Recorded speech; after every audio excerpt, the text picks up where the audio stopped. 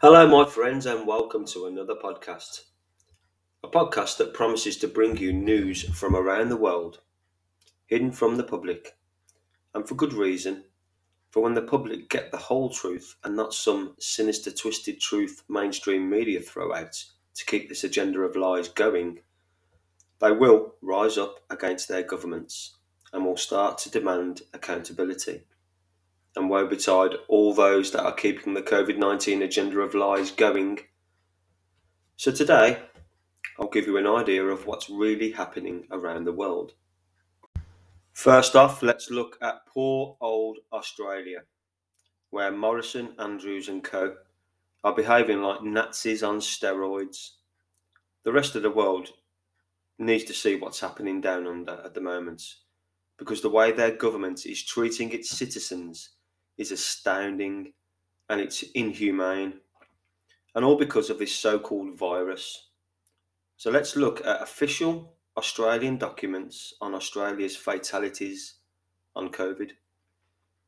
Australia's COVID case fatality rate in percentage. Right, so you've got these different age groups. So 0 to 9, not one person in Australia has died from COVID. Age 10 to 19, 0.004%.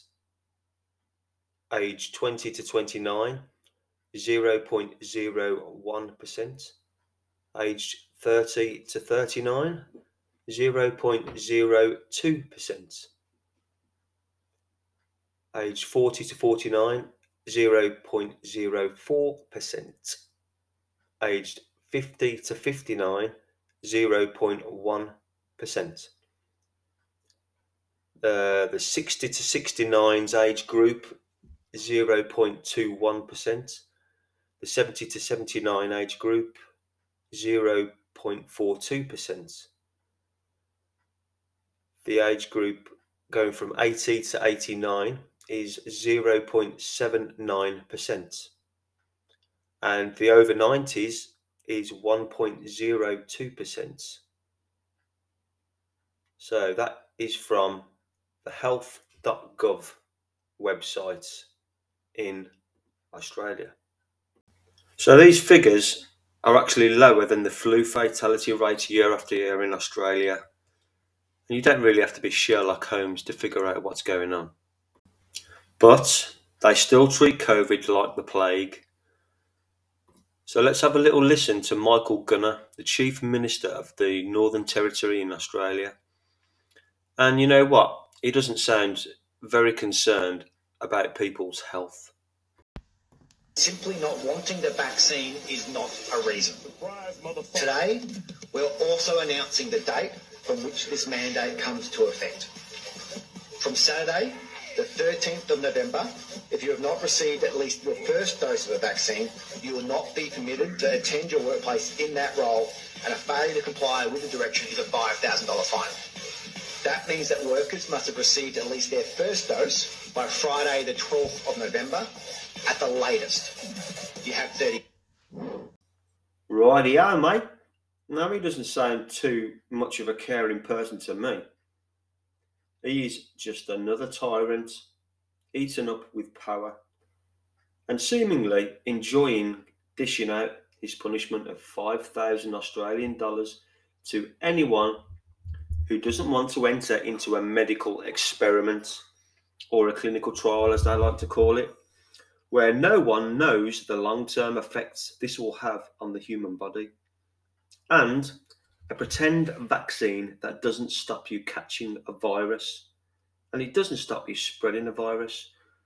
So when in the history of vaccines has that happened? This is the first time I'm led to believe. So a useless vaccine that we're being forced to take, well, if you're living in Australia, it seems that way at the moment. So, in other words, totally useless and dangerous.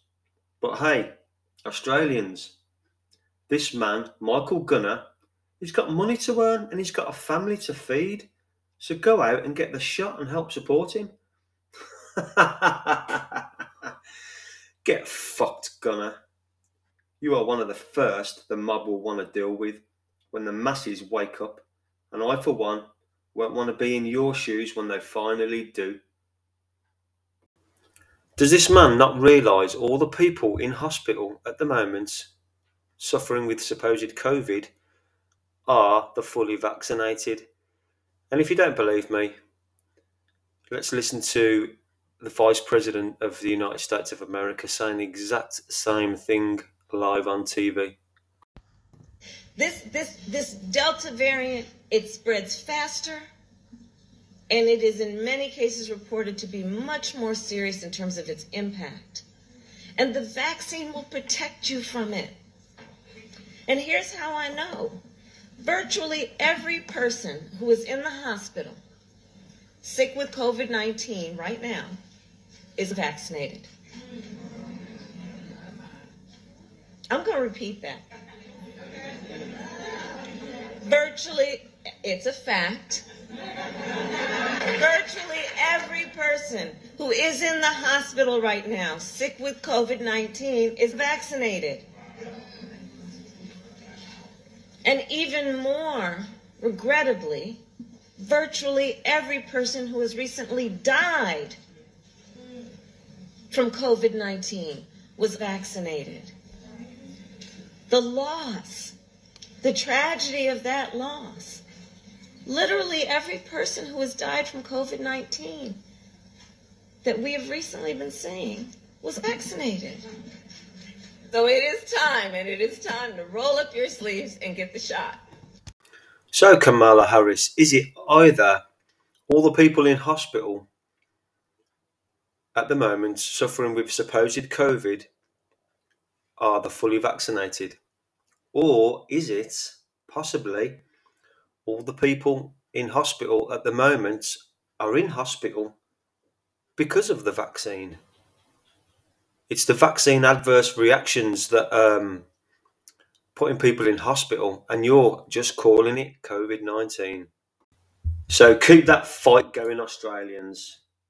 The whole world's looking at you at the moment in disbelief, but we're all on your side, and we're waiting to see how you deal with things because it's happening there first, and you might just pave the way for the rest of the world. Now we're going to have a look at Ireland. Now, I love the Irish people. They are absolutely fantastic people. They're kind, they're funny, they're the life and soul of the party. And they've been protesting as well. So I'm going to take you to an Irish protest, and we're going to pull one man out of the audience and listen to what he's got to say. Yeah. We're here outside the Dáil today, lads, because we're living in very precarious times. We're living in an inverse world in which the suppression of vital information, which is of public worthiness, is being suppressed by the legacy media. I don't even call them mainstream, because they're all going to collapse like all the corrupt institutions that are going to collapse when this great lie comes out. There's serious vitriolic anger in the air, and it's going to manifest, and it's not going to be good for any citizens. We aren't here. This is not a lunatic fringe. This is people who are very well versed, very well researched, and are aware as to the plans of the global elitist cabal that have plans over the course of this decade to completely abolish every single element of the concept of freedom. It's the freedom of your own body, freedom of bodily autonomy, the freedom of travel, the freedom of association, the freedom of human expression. They want to incorporate people into a transhumanist movement. And whilst that seems very far-fetched for a lot of people, it's what they have in plain sight. Go look at UN Agenda 21, you look at UN Agenda 30, look at the WEF. It's all there in plain sight for the average Joe Soap to find out this information. And how it's going to manifest, I do not know. But I do suspect that the human spirit is going to rise up against this tyranny over the course of the next number of years. We're in World War III, silent weapons for quiet wars. And when this shit hits the fan, when people realise what's actually been done, they're going to want their pound of flesh. They're going to want their pound of flesh, and they're going to stand here. And it's for everyone's children, the Guards' children, the Special Units' children, absolutely everyone's children, because future generations will have absolutely nothing. They will not have ownership over their own bodies. They will not have ownership over their own future. they can only dream of owning a property. You know, the WEF was the number one plan until 2030 is you will own nothing and you will be happy. You know, that's pure communism, lads. You know, if people don't own any resources, who does own it? The state? A state which is a bastion of corruption, which is a banana republic in terms of a lack of accountability. Who is holding these bastards accountable? Who the fuck is holding these bastards accountable? I tell you who's going to hold them. The people of Ireland will. And when the people of Ireland wake up, by God, there's going to be hell to pay. There's a reason we've been so docile and placid, but it's very inherent as part of the Irish psyche that we tolerate a lot of oppression. But when we snap, we'll fucking snap. You'll be there with us. Thank you very much. I couldn't have put that better myself. Well done to that Irishman. So, Italy. What's happening in Italy at the moment? Well, a fight back is being fought, and by an unexpected organisation, the Italian Institute of Health. So let's have a look at what they're saying. The Italian Institute of Health has drastically reduced the country's official COVID death toll number by over 97% after changing the definition of a fatality to someone who died from COVID rather than with COVID. So Italian newspaper Il Tempo reports that the Institute has revised downward the number of people who have died from COVID rather than with COVID from 130,000 to under 4,000. Yes, you read that right, or you heard that right, actually. It turns out that 97.1% of deaths attributed to COVID were not due directly to COVID. Of the 130,468 deaths registered as official COVID deaths since the start of the pandemic, only 3,783 are directly attributed to the virus alone. All the other Italians who lost their lives had from between 1 and 5 pre-existing diseases. Of those aged over 67 who died, 7% had more than 3 comorbidities and 18% at least 2. According to the Institute, 65.8% of Italians who died after being infected with COVID were ill with arterial hypertension, that's high blood pressure. 23.5% had dementia. 29.3% had diabetes. 24.8% atrial fibrillation. Add that to 17.4% that had lung problems and 16.3% that had cancer in the last 5 years, and 15.7% suffered from previous heart failures. Now that is drastically different to what they first reported. The Institute's new definition of a COVID death means that COVID has killed fewer people in Italy than the average bout of seasonal flu. If a similar change were made by other national governments, the official COVID death toll would be cut by a margin of greater than 90%. Don't expect many others to follow suit though, given that governments have invested so much of their authority in hyping the threat posed by the virus. For example, behavioural psychologists in the UK worked with the state to deliberately exaggerate the threat of COVID via unethical and totalitarian methods of propaganda in order to terrify the public into mass compliance. And guess what? It worked. A survey conducted after the first lockdown found that the average Brit thought 100 times more people had died from COVID than the official death toll. Now we come to understand that the official killed by COVID and not killed with COVID figure is less than 1/10 what it officially reported as the total COVID death toll. Despite the change, Italy may yet take the decision to make the COVID-19 vaccine mandatory. After all that, how bizarre the actions of the Italian government. They still want to mandate the COVID-19 vaccine, although how such a scheme would be imposed remains unspecified. Okay, so that is what's happening in Italy. And now Japan. Right. Japan has said a massive fuck you to Big Pharma. Well done, Japan. And told them they've had enough of their Big Pharma intimidation. Ivermectin was discarded unceremoniously till now, but Japan has demonstrated that the drug can be used as a more effective cure and a permanent substitute for the coronavirus vaccines. Well done, Japan.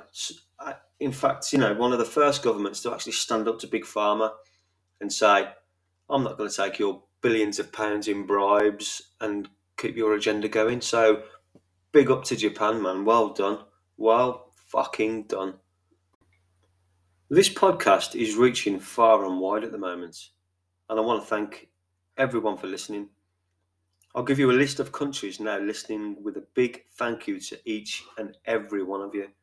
Right, so this podcast now goes out to England, Ireland, Scotland and Wales, the United States of America, Australia, Canada, New Zealand, Germany, the Netherlands, South Africa, Ireland, Greece, Denmark, Sweden, Malaysia, Romania, United Arab Emirates, Italy, Finland, Spain, Uganda, Cyprus, Mexico, Slovakia, Australia, the Northern Mariana Islands, Pakistan, Ecuador, Bulgaria, Costa Rica, Portugal, Tanzania, Argentina, Indonesia, Japan, Singapore, India, Norway, Hong Kong, France, Jamaica, Brunei, Kenya, Switzerland, Thailand, Eswatini, Belgium, Cambodia, Estonia, Luxembourg, Poland,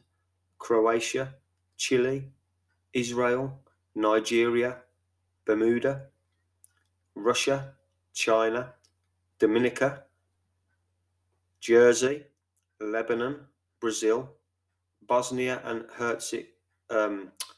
Herzegovina. It's quite a hard one to pronounce that. Serbia, Latvia and Guam. So thanks for everyone listening. I really do appreciate it. Preaching to the converted is satisfying for obvious reasons, but if you're trying to change opinions, you ought really to address those with whom you disagree.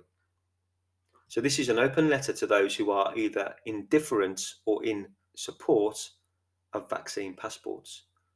So on Sunday, the 12th of September, the government announced that it had ditched plans for vaccine passports.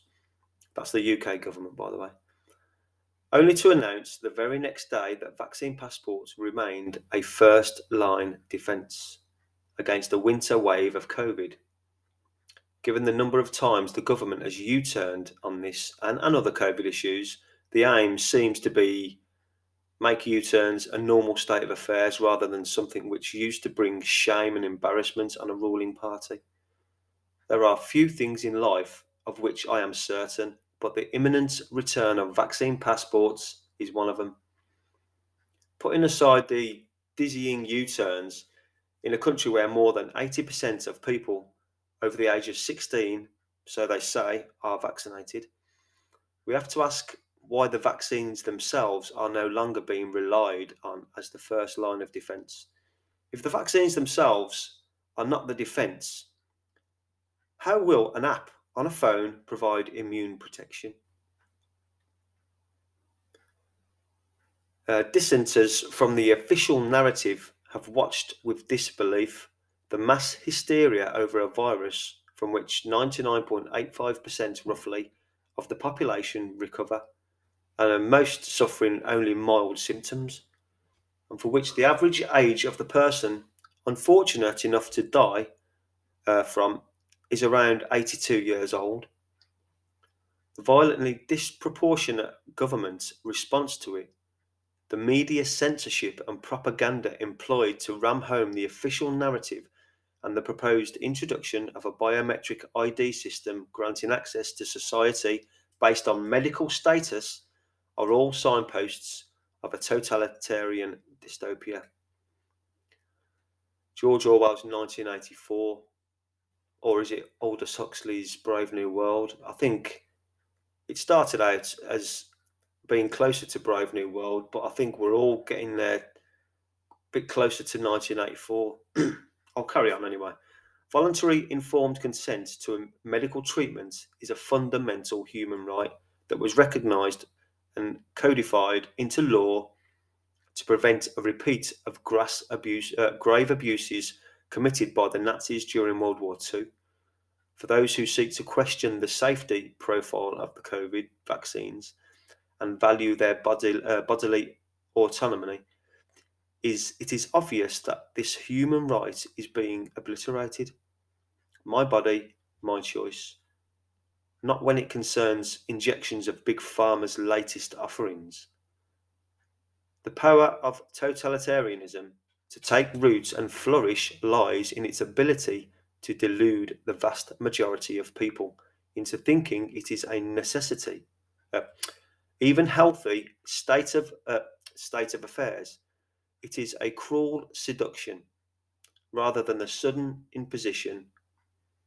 It wouldn't work otherwise. The COVID crisis has paved the way for a series of delusions fueled by fear, confusion, panic and anxiety, inducing what we can only be termed as mass psychosis, in which citizens en masse are prepared to accept a loss of freedom that would never be entertained under normal circumstances.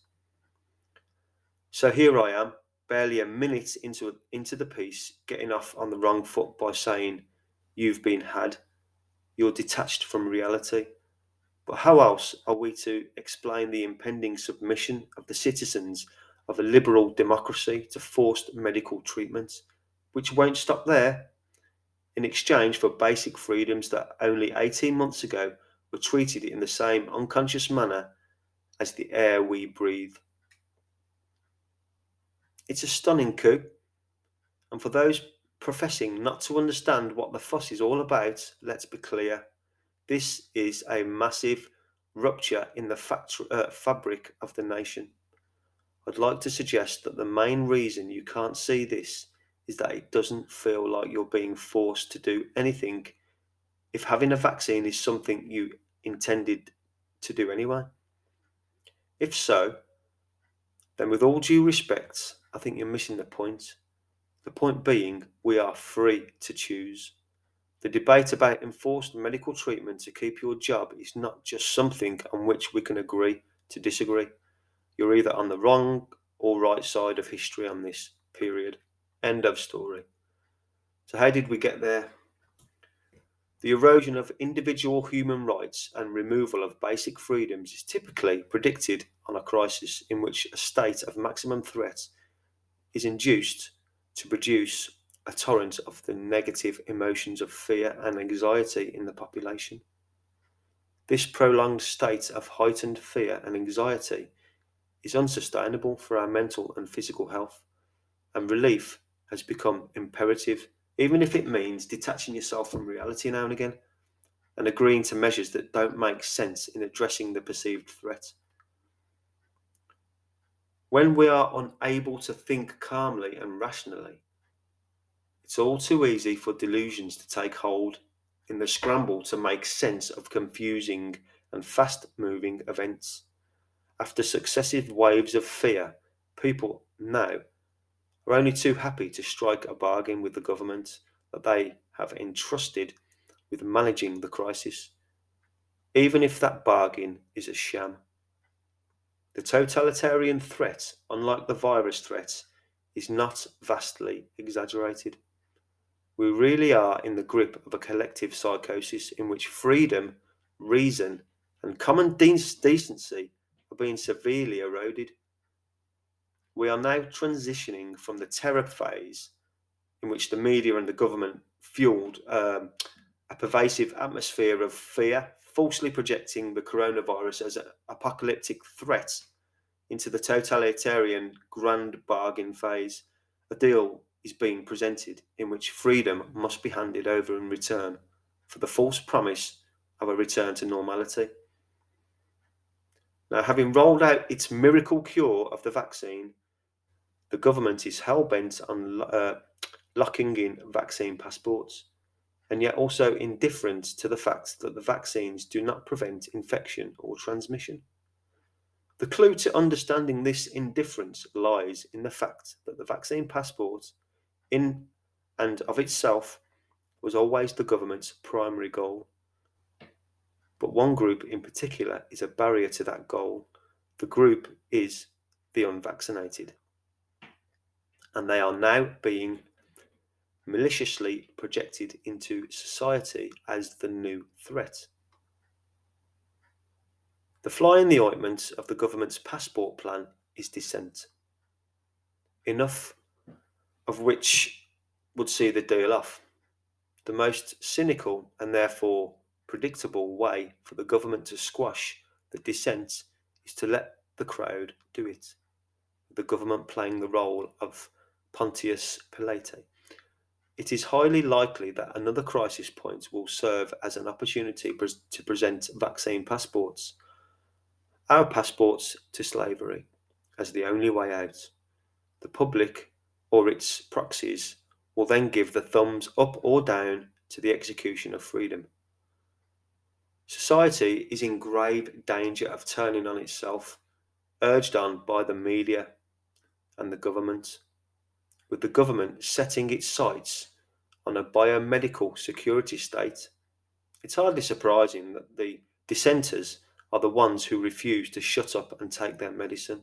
Literally, people raising valid questions about the vaccines are being silenced and demonised because their narrative threatens the biomedical security state, which depends on maximal and unquestioning take-up of the vaccines. Whatever delusions have taken hold to provide facile explanations of the crisis and the measures employed to manage it, whatever devices are used to maximise control over the population, they are all underpinned by the control of information through censorship and propaganda. Truth is more powerful than the fictions peddled by our aspiring totalitarian rulers, and their success is contingent on their ability to censor the free flow of information. Censorship is fast becoming the new normal, and big tech is forming censorship alliances across all media. Scientific debate, which is how science actually moves forward, is being stifled as the censorship is focused primarily on medical content. Now, the controlling of medical information is obviously a prerequisite for running a successful biosecurity state.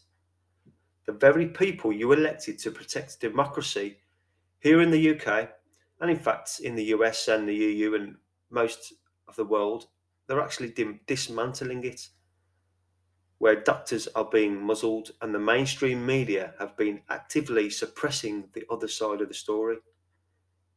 If you think that this will get better in a society which punishes people for making a personal medical choice, then you are only adding to the stock of delusions already constructed.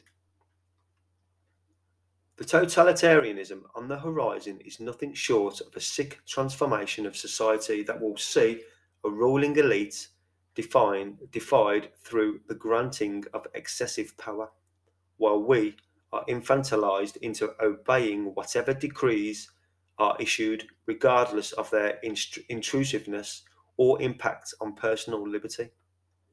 The ultimate delusion is that security and a peaceful life will ensue from the surrender of power and freedom to the government.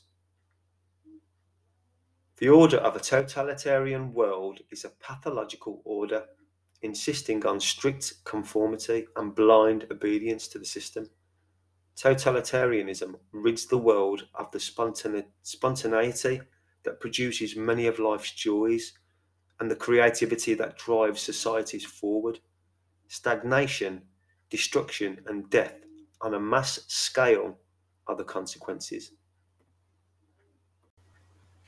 So, to investigate the nature of the state and its strange status as a tiny minority of the population that adheres to different rules from everyone else and claims the authority to rule everyone else, maintaining a monopoly on law, it strikes me as obviously implausible that such an institution has any staying power at all.